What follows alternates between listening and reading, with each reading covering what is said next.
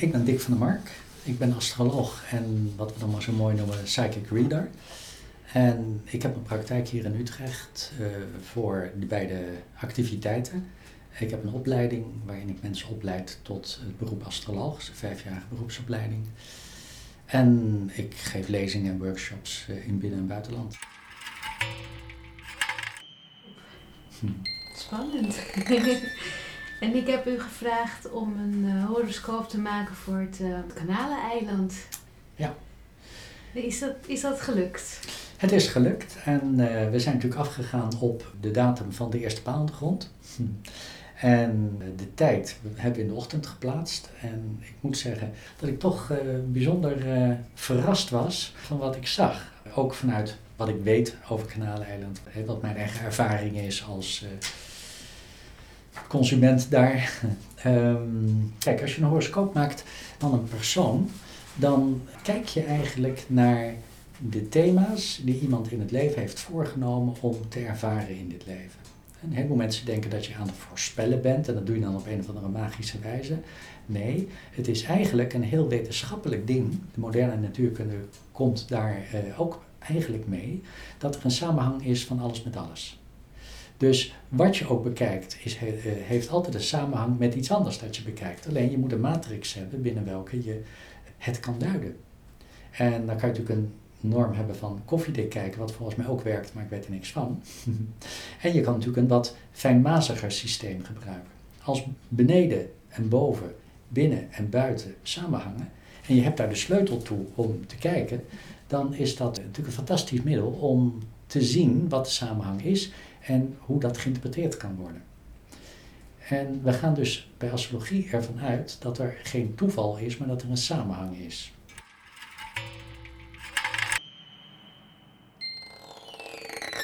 Het belangrijkste, eerste punt, daar waar het belangrijkste thema ligt. Ik zou haast zeggen waar de ziel zich absoluut mee verbonden heeft om dit in ieder geval in dit leven uit te zoeken bij een persoon. Dus dit is een belangrijk item. En dan heb ik dat even, ik ga het zo meteen in eigen woorden zeggen, maar ik vind het toch leuk om het citaat even te geven. Want die Amerikaan heeft dat boek geschreven in de jaren 90 en heeft dus helemaal geen idee van Kanaleneiland. Voor velen van hen, en dat geldt voor mensen die dit thema hebben, is het niet ongebruikelijk cultuur, maatschappij en land te verlaten waarin ze zich beknot of verstrikt voelen in het zoeken naar waarheid en kennis. Dat levert vervreemding op. En de visie en de waarheid, die vinden vaak plaats op basis van religie. Dat is wat hij schrijft. En religie levert dan ook vaak het strijdpunt op waar bewustwording in plaats kan vinden. Nou, interessant om dat meteen tegen te komen, omdat dat een van de punten is wat natuurlijk wel in Kanaleneiland een issue is, zullen we maar zeggen. Wat nu eigenlijk hier speelt is dat het centrale thema is, als veel culturen bij elkaar komen, kan er iets ontdekt worden over een heleboel leefwijzen die allemaal iets inbrengen over, wat is mijn persoonlijke waarheid? Dan zou je kunnen zeggen dat wij onze eigen waarheid, onze eigen intuïtie over de waarheid hebben vastgezet en een dogma is verwaarloosde intuïtie. En ja, dan geef ik mijn eigen waarheid en datgene wat ik zeker weet eigenlijk af aan iets buiten mij. En dat is een interessant probleem, dat we natuurlijk tegenkomen. En dat is een thematiek, de culturele verschillen, maar daar zeg ik natuurlijk niks nieuws mee, maar ik heb de inleiding gebruikt om te gaan geven. Dat is heel specifiek voor de horoscoop van Kanaleneiland. Het leren zien wat nu de persoonlijke zingeving is als ik die culturen naast elkaar zet. En natuurlijk daar naast elkaar zetten, maar er zijn mensen die met een heel andere achtergrond hier zijn gekomen. Dus die hebben ook al dat verschil. En de negatieve consequentie daarvan kan vervreemding zijn. Want wanneer de dingen zinloos worden, kan er vervreemding ontstaan. Want vervreemding is zinloosheid ten aanzien van je eigen handelen. Vandaar ook dat wanneer mensen in een vervreemdende toestand zitten, wanneer mensen ontheemd zijn, dat we dan heel vaak zien dat we een houvast gaan zoeken om toch onszelf een richting te geven. En het houvast moet dan waar zijn. Want anders is mijn houvast weg. En we hebben dat als Nederlandse cultuur natuurlijk ook gehad. Dat begon al heel lang geleden met de uitspraak van Nietzsche zo ongeveer, God is dood.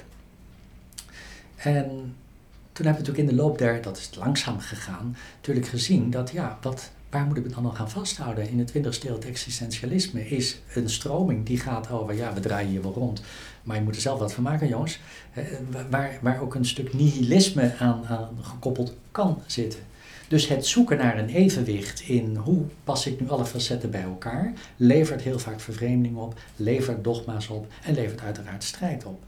En als je me dan zou vragen van, wat moet men daar nou mee? Want op deze manier wordt er over het algemeen misschien niet zo heel direct naar gekeken.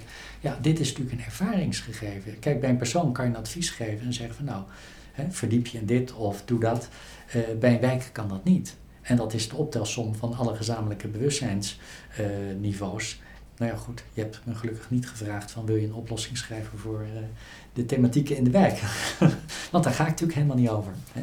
Ik wil alleen maar licht werpen, en dat was ook je vraag, over de thema's die daar spelen en wat eigenlijk de achtergrond van het thema is. Mensen komen hier om hun eigen zingeving te vinden. En dat is natuurlijk een heel logisch iets. Als je kijkt naar Nederlanders die geëmigreerd zijn, bewust geëmigreerd zijn, dus ook heel duidelijk gewoon, ik ga daar naartoe want ik wil een nieuw leven opbouwen. Dan zie je ook dat het toch generaties lang duurt voordat men aangekomen is.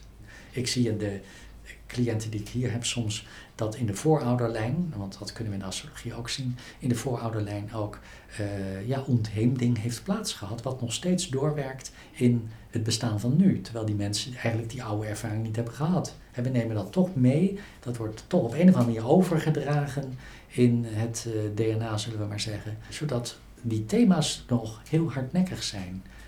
En dat leert mij in ieder geval om veel ruimer te kijken, om te zien van we kunnen natuurlijk wel zeggen van het moet zo en zo, maar wanneer wij met onze oude overtuigingen zitten die onbewust zijn, kan je niet verwachten dat het morgen anders is. Dus dat is eigenlijk het eerste en centrale thema waar we hier het over kunnen hebben.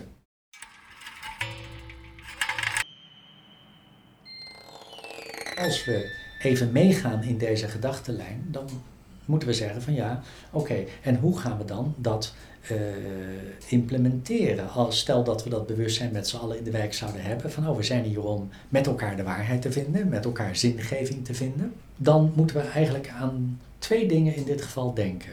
En dan heb ik het over deze horoscoop. Dat zijn eigenlijk de pijlers waar we tussendoor moeten. Een soort Lorelei waar tussen de rotsen door moeten om te zorgen dat we niet tegen de klippen varen.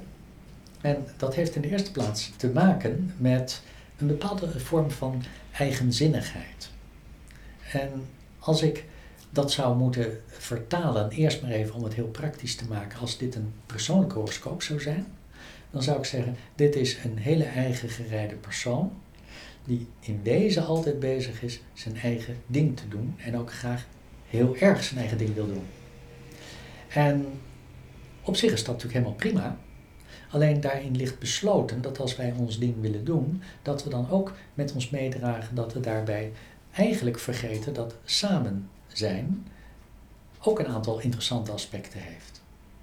En je moet het zo zien, dit is echt een gegeven, ik sprak er net al over, dit is echt een gegeven dat ook, wat we dan maar in de astrologie noemen het familiekarma, dat klinkt heel zwaar, maar wat gewoon in meegegeven is met de opvoeding, met de genen, en dat is 3-4 generaties toch zeker werkzaam. We zitten eigenlijk met het verhaal, en dat is heeft ook een logica, van ik wil mijn eigen ding doen.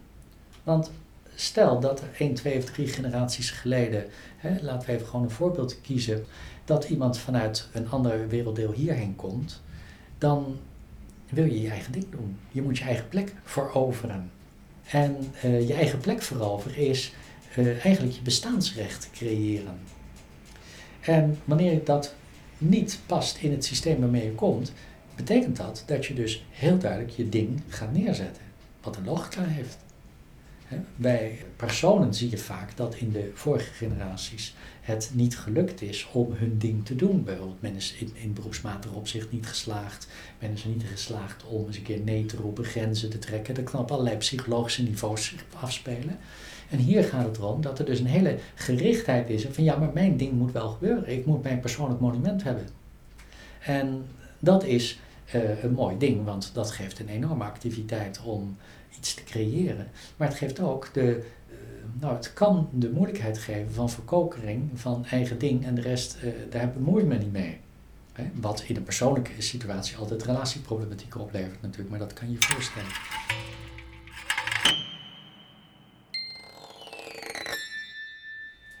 De tweede clip waarom we heen moeten varen, is eigenlijk ook eentje van eigen gereidheid, maar veel meer van, laat ik zeggen, wat ik wil is ook meteen wat ik wil uitvoeren.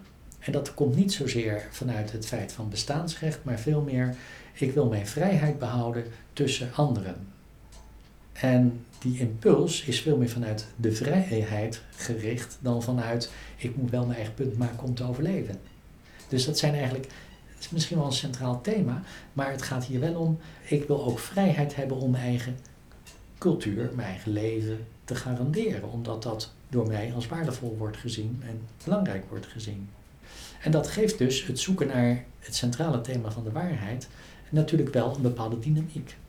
Daarin ga je wel zien van ja, dat is geen gelopen race als er toch een behoorlijk streven is dat iedereen zijn eigen punt nog wil maken. Bij mensen werkt het vaak zo dat ze niet zo goed weten wat ze waard zijn en dus hun hele leven bezig zijn om iets neer te zetten waarvan ze hopen dat het waardevol wordt gevonden. Als dat niet aansluit, voel je jezelf niet erg waardevol. Terwijl toch je waarde ligt in het feit dat je het op jouw manier doet. Nou ja, wij zijn altijd heel efficiënt en nuttig in Nederland. Je hebt waarschijnlijk ook wel gereisd, maar ik heb toch heel wat landen gezien. Maar dat is niet overal de norm. En ja, dat is een interessant verschil. En wanneer we dus als wijk zien dat we niet aan de norm voldoen, dan heeft dat een dynamiek. En de waarde van dit benoemen kan zijn dat we ook vanuit een ander perspectief proberen te kijken wat nu helemaal de centrale opdracht van deze wijk is. Kunnen we zien dat niet alles efficiënt, economisch gericht en in euro's uitgedrukt dient te worden. Als ik kijk naar het samenleven, dus als we het hebben over hoe verhouden wij ons als individu tot het collectief. Als ik dit bekijk, dan zeg ik ja, de eerste ontmoeting als we geboren zijn met het collectief is natuurlijk het gezin en de familie. En dat is het milieu waaruit we komen. En het milieu waaruit we komen is redelijk bepalend voor het verloop van de dingen. En als we hier zien dat er wel een belang is en een belang gehecht wordt aan het collectief zijn in onze culturele normen, dan heb ik één ding gezegd en dat is een belangrijk ding, want daar kunnen we ons heel wel bij voelen. Wij verhouden ons tot elkaar in datgene wat we belangrijk vinden en waar vinden. Dan komt datzelfde thema van waarheid weer terug. Er is alleen een maar dat ik bij een persoon zou maken. En dat maar is dat het collectief eigenlijk alleen maar gevormd kan worden door een structuur en een ordening. En daar krijgen we dan natuurlijk, kunnen we een frictie krijgen dat er normen heersen die niet van ons zijn. Dat die als het ware worden opgelegd, waarmee we dus in deze situatie een soort van autoriteit krijgen die we niet per definitie aanvaarden. En dan zien we hier dat er een item ligt ten aanzien van gezag. De persoon zou zeggen, ik heb een vader die zegt van jongen, je moet wel even naar het voetbal gaan en daar moet je dat doen. En daarna moet je dat doen, want anders komt het niet goed met je. En elk gezag roept natuurlijk iets op in de ontdekking van ons eigen gezag. Dus hier zien we, tussen aanhalingstekens, de strenge vader die zegt hoe het moet. En als die ontbreekt, want wie moet nou de leiding nemen over een wijk? Als die ontbreekt, dan gaan we ons eigen dingetje doen. En dat is een dynamiek, de gemiste vader, zal ik maar zeggen. De gemiste vader, wat in vele gevallen misschien ook nog wel waar is, ook in bepaalde settings, waar de vader ontbreekt. Dan gaan we dus ons verzetten tegen het substituut van de vader. Hetgeen de autoriteit kan zijn, het gezag, op welk level dan ook. Dus daar ligt een moeilijkheid dat ons uitsluiting geeft en het gevecht tegen uitsluiting. En dit is een issue waar discriminatie, linksom of rechtsom, voor of achter, wel een issue kan zijn als het om een wijk gaat. Ergens is de samenhang noodzakelijk en gewenst, dat moeten we ook duidelijk zeggen. En tegelijkertijd ligt er ook een soort van verzet. Dus dat is een ding waar we natuurlijk, hoe ver zijn we nu? 57 jaar na dato, geloof ik? Ja, bijna 58 jaar. En dat ligt hier eigenlijk al in besloten. Dus er dient, zeg ik dan even heel streng, een soort van aanvaard gezag te zijn. Nou, en daar heb je natuurlijk weer een talloze opvattingen over, omdat het hier over een wijk gaat, wat wij aanvaardbaar vinden. Hoe gaan we om met gezag? Dat is duidelijk issue voor deze wijk. En dat zou voor de bewoners en voor degenen die zich hierover buigen, naar mijn idee wel een belangrijk issue zijn. Maar waarbij ik wel zeg van, daar moet over nagedacht worden, en er is ongetwijfeld over nagedacht, alleen daar ben ik dan niet bij geweest, van als wij een ordening willen aanbrengen, hoe gaan we dat doen? Want er ligt een issue, zoals een vader die niet is en geen orde houdt in het gezin en in de familie, of dat met zulke straffe hand doen dat het verzet oproept, dan blijft daar een probleem. Dan kunnen wij ons niet in het socialiseren bekwamen. Maar het mooie ligt wel dat er wel een verlangen is om een soort van saamhorigheid te hebben. Want laten we niet alleen op de moeilijke punten letten. Er is een verlangen om die saamhorigheid wel te creëren. De vraag is, wie is de aangewezen figuur ervoor om dat te doen? Wat is de aangewezen instantie? En hoewel iedereen natuurlijk individueel een eigen verhaal heeft, waar ik niet over ga, want dan zou ik al die horoscopen moeten duiden. Maar ik ga wel over, wat ik hier zie, over hoe gaan mensen om met de collectieve emotie. En we kunnen daarin zien dat we hier eigenlijk kunnen spreken van een secundaire reactie. Geen primaire reactie, maar een secundaire reactie. En dat is natuurlijk een interessant verhaal, want wat is een secundaire reactie? Dat is, en dan heb ik het over het emotionele, ik heb het niet over het handelen. Het handelen is veel directer, maar het emotionele ligt eigenlijk in, er komt iets binnen, er gebeurt iets. En dat heeft een tijd nodig vooraleer het zich openbaart en manifesteert. Het broeden op. En dus wanneer we spreken over, we willen eigenlijk een samenleving creëren, stel dat dat nou een doel zou zijn, een samenleving waarin iedereen zich wel bevindt, dan moeten we rekening houden met de onderstroom. Met de onderstroom van dat wat niet geuit wordt. En wat niet geuit wordt, leeft een eigen leven.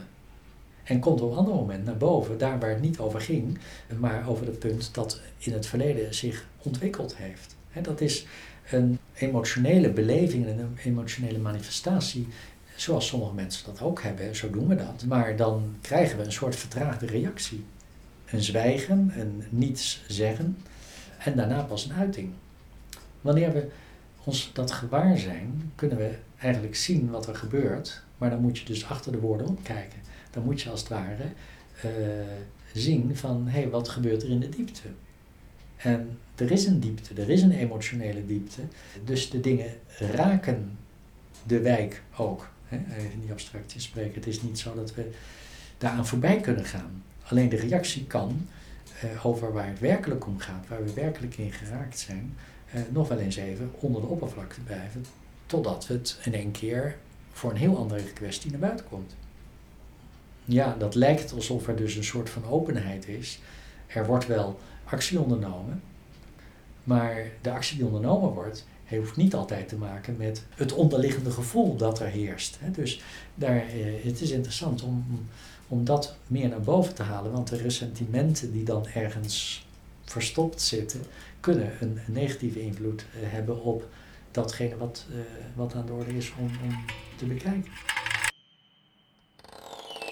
Daarin moeten we dus zien dat de communicatie, maar goed, dat is natuurlijk een open deur, maar de communicatie is natuurlijk zo talig al lastig. We hebben een afkomst waarin we eigenlijk een bepaalde manier van communicatie met elkaar hebben ontwikkeld.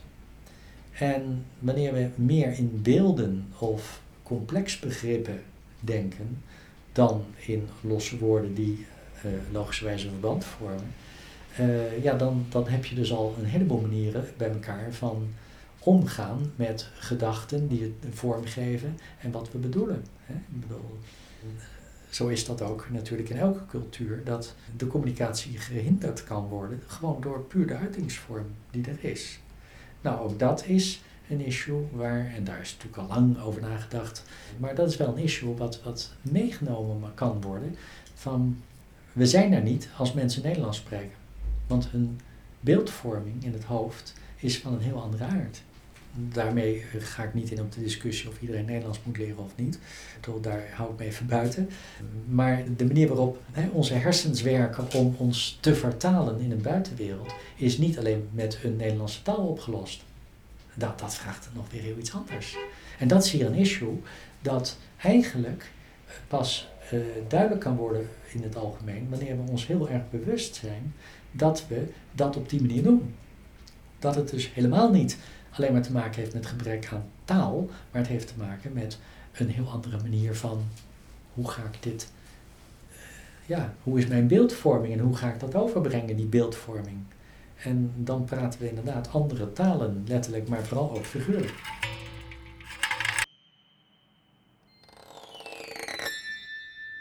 Wat een ander punt is dat ik nog aan de orde wil stellen, is eigenlijk de vrijheid die er is om je eigen verantwoordelijkheid te nemen. En dat is een vrijheid van, eigenlijk is heel veel mogelijk. Dat is een tendens die natuurlijk wel haak staat op de dingen die misschien eerder genoemd zijn, maar er is toch een soort vrijheid van, dat kan en dat kan en dat kan. En die vrijheid, om verantwoordelijk of niet verantwoordelijk te zijn, kan natuurlijk op verschillende manieren individueel worden ingevuld, maar daar ligt wel ruimte om dingen naast elkaar te laten bestaan.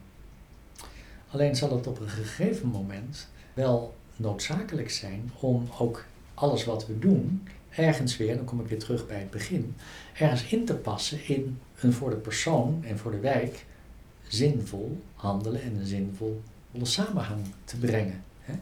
Dus de diversiteit, in de diversiteit van verantwoordelijkheid dragen en de diversiteit van tegen de dingen aankijken hoe wij gaan uitvoeren en handelen, dat is mooi, maar we moeten het ergens weer tot een punt brengen dat het ook onder de paraplu past van, dit wordt ervaren als zinvol, dit geeft mijzelf individueel een gevoel van, ik snap waarmee ik bezig ben.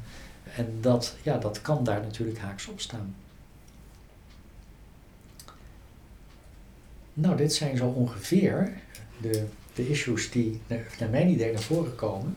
Maar de koersbepaling is wel belangrijk. Dat in 2014, 2015 zou ik een persoon wel adviseren om nog eens even te evalueren. Oké, waar gaan we heen met z'n allen? Wat willen we nou? En wat ligt voor om aan te pakken en wat niet? En mogelijkerwijs is dit programma een toevoeging aan de bezinning op onze doelen. Ja. En misschien dat het daarom ook juist wel hier aan de orde is om dat te doen. Ja. Is er nog ergens een punt in 2020 of 2025 dat het dan omkeert of zo? Is daar iets over te zeggen? Kijk, je moet je voorstellen dat het een situatie is waarbij de groei gestaag maar traag is. De bouw is begonnen op een moment. Als we op dat moment hadden gezegd van wat vind jij er nou van als astroloog? Dan zou ik gezegd hebben van daar ga ik niet over, want de bouwfirma staat al klaar en er moet geld verdiend worden. Maar dan zou ik niet dat tijdstip hebben gekozen als ik zou willen kiezen voor een snelle start. Maar nu we gekozen hebben voor een langzame start, en dat doe ik niet de bouw van de wijk of zo, voor de ontwikkeling gaan we ook gedegen. Dus dat is het goede punt erin. Zoals je laatbloeiers hebt als mensen, whatever that may be, maar is Kanaaleiland een laatbloeier. Dus we hebben verschillende stappen die we nemen. En ik denk dat de periode nu tot 2019, dat wel een soort van afgeronde fase is. Die begon eigenlijk in 1990 En ik weet helemaal niet wat er in de geschiedenis toen aan de hand was. Maar zo ongeveer vanaf 1990 tot 2019. Dat is een soort van afgeronde fase waarin we dit thema echt van binnen en van buiten hebben kunnen zien. En je kan nooit voorspellen, want wat mensen ermee doen is altijd aan hen. Dat is het stukje vrije wil dat we hebben. Ik weet ook niet wat er in de wijk gebeurd is in de historie om daar meteen een antwoord op te hebben. Maar ik zeg wel van de komende 4, 5 jaar zijn wel belangrijk om in oogschouw te nemen van is er sprake van de vele facetten van de waarheid. Hè? En hebben we eigenlijk een gefragmenteerde samenleving of meer een samenleving daar waar eenheid is in verscheidenheid. Maar hoe kan je de feiten tot een hoger plan brengen? Hoe kan je zien wat er achter de feiten zit? Anders blijf je namelijk op de ditjes en de datjes en de gossip en noem maar op. Maar het moet ergens komen tot een betekenisvolle samenhang. En dat is eigenlijk de kern van het thema van Kanaleiland. En daar kan een slag in gemaakt worden. En dat, als ik 2019 noem, dan is meestal 3 jaar daarvoor begint dat thema al te spelen. Dus we kunnen daar met blijdschap naar uitkijken. Ja. Zou je, want ik ben ook zo nieuwsgierig naar die tekening. Mm-hmm. Er staat natuurlijk van alles in genoteerd en geschreven. Misschien zijn er een paar punten, bijvoorbeeld valt de wijk in een bepaald sterrenbeeld? Als er gesproken wordt over sterrenbeelden, dan zitten we eigenlijk nog een beetje gevangen in de oude opvatting die we in de bladen en de kranten tegenkomen. Ja. Dus ik wil dat woord toch even naar voren halen, hoewel gelukkig het afneemt dat mensen alleen maar denken dat astrologie daarover gaat. Mm-hmm. Wat er in de kranten staat, dan hebben we 12 sterrenbeelden. Iedereen weet wel waar hij of zij onder valt. Ik ga het voorspellen, dan heb je het dus over 1/12 deel van de bevolking. Dat is meer dan 1 miljoen mensen. Dat kan dus ook nooit kloppen. Nee. Dus die toevoeging maakt. Dat was ook niet helemaal de aard van je vraag, dat begrijp ik. Maar ik wil het toch even toelichten. Ja. In de astrologie noemen we dit dierenriemtekens. Ja. En de wijk is tussen aanhalingstekens geboren, ook letterlijk in december. En dat valt hier onder het teken boogschutter. Die zon in boogschutter is maar 1 van de gegevens die we uit een horoscoop kunnen halen. Maar ook toch het noemen waard. Dat heb ik benoemd zojuist als het verlangen om toch met elkaar ergens een zinvolle ordening te brengen in deze wijk. Een boogschutter, en dat komt op andere manieren ook weer terug, de component boogschutter. En dat heeft heel erg te maken met waardebepaling, zingeving, filosofie, religie en dergelijke. Dus dat blijft toch van links of rechtsaf in deze horoscoop een belangrijk punt. En een vraag die ook vaak komt is, wat is de ascendant? Een ascendant, even voor de goede orde, is het punt op de oostelijke horizon op het moment dat we dus de horoscoop trekken. Wat voor dierenriemteken, sterrenbeeld, staat er in het oosten? Daar komt het eigenlijk op neer. Want dat vertegenwoordigt je manifestatie. Dat is de geboorte van de zon, zal ik maar zeggen, als die opkomt. Dat is de horizon aan de oostkant. En dat geeft in het mensenleven vertaald dus de manier waarop je overkomt, de eerste indruk. En dat is in de wijk een vrij gesloten indruk. We moeten ons eigenlijk afschermen tegen de wereld. En als je dat persoonlijk hebt, dan zet je een grote heg voor de deur, want dan hoeven de buren niet naar binnen te kijken. In de wijk ligt dat natuurlijk anders, maar het geeft, en of dat positief of negatief is, dat hangt helemaal van de invulling ervan. Maar dat geeft u wel een soort van kwetsbaarheid waarmee we wel moeten zorgen dat dit gesloten is. Dus dat kan betekenen van mensen die het niet horen zijn er niet welkom. Of dat betekent wij laten niks zien verder aan de buitenwereld. Of dat betekent wie erbij hoort is goed, maar voor de rest verder geen gezeur. Dat kan tal van invullingen hebben. Hè? Dat kan een positief stimulerende, duidelijk structurerende onderneming zijn. Maar het kan ook leiden tot ieder achter zijn eigen deur en verder laten we niks zien. Dat is ook een mogelijkheid natuurlijk. Ja. En dat is het teken steenbok op de ascendant. Nou, zullen we het hierbij laten? Is goed, hartelijk dank. Jij ook bedankt, want zonder jou was het niet gelukt.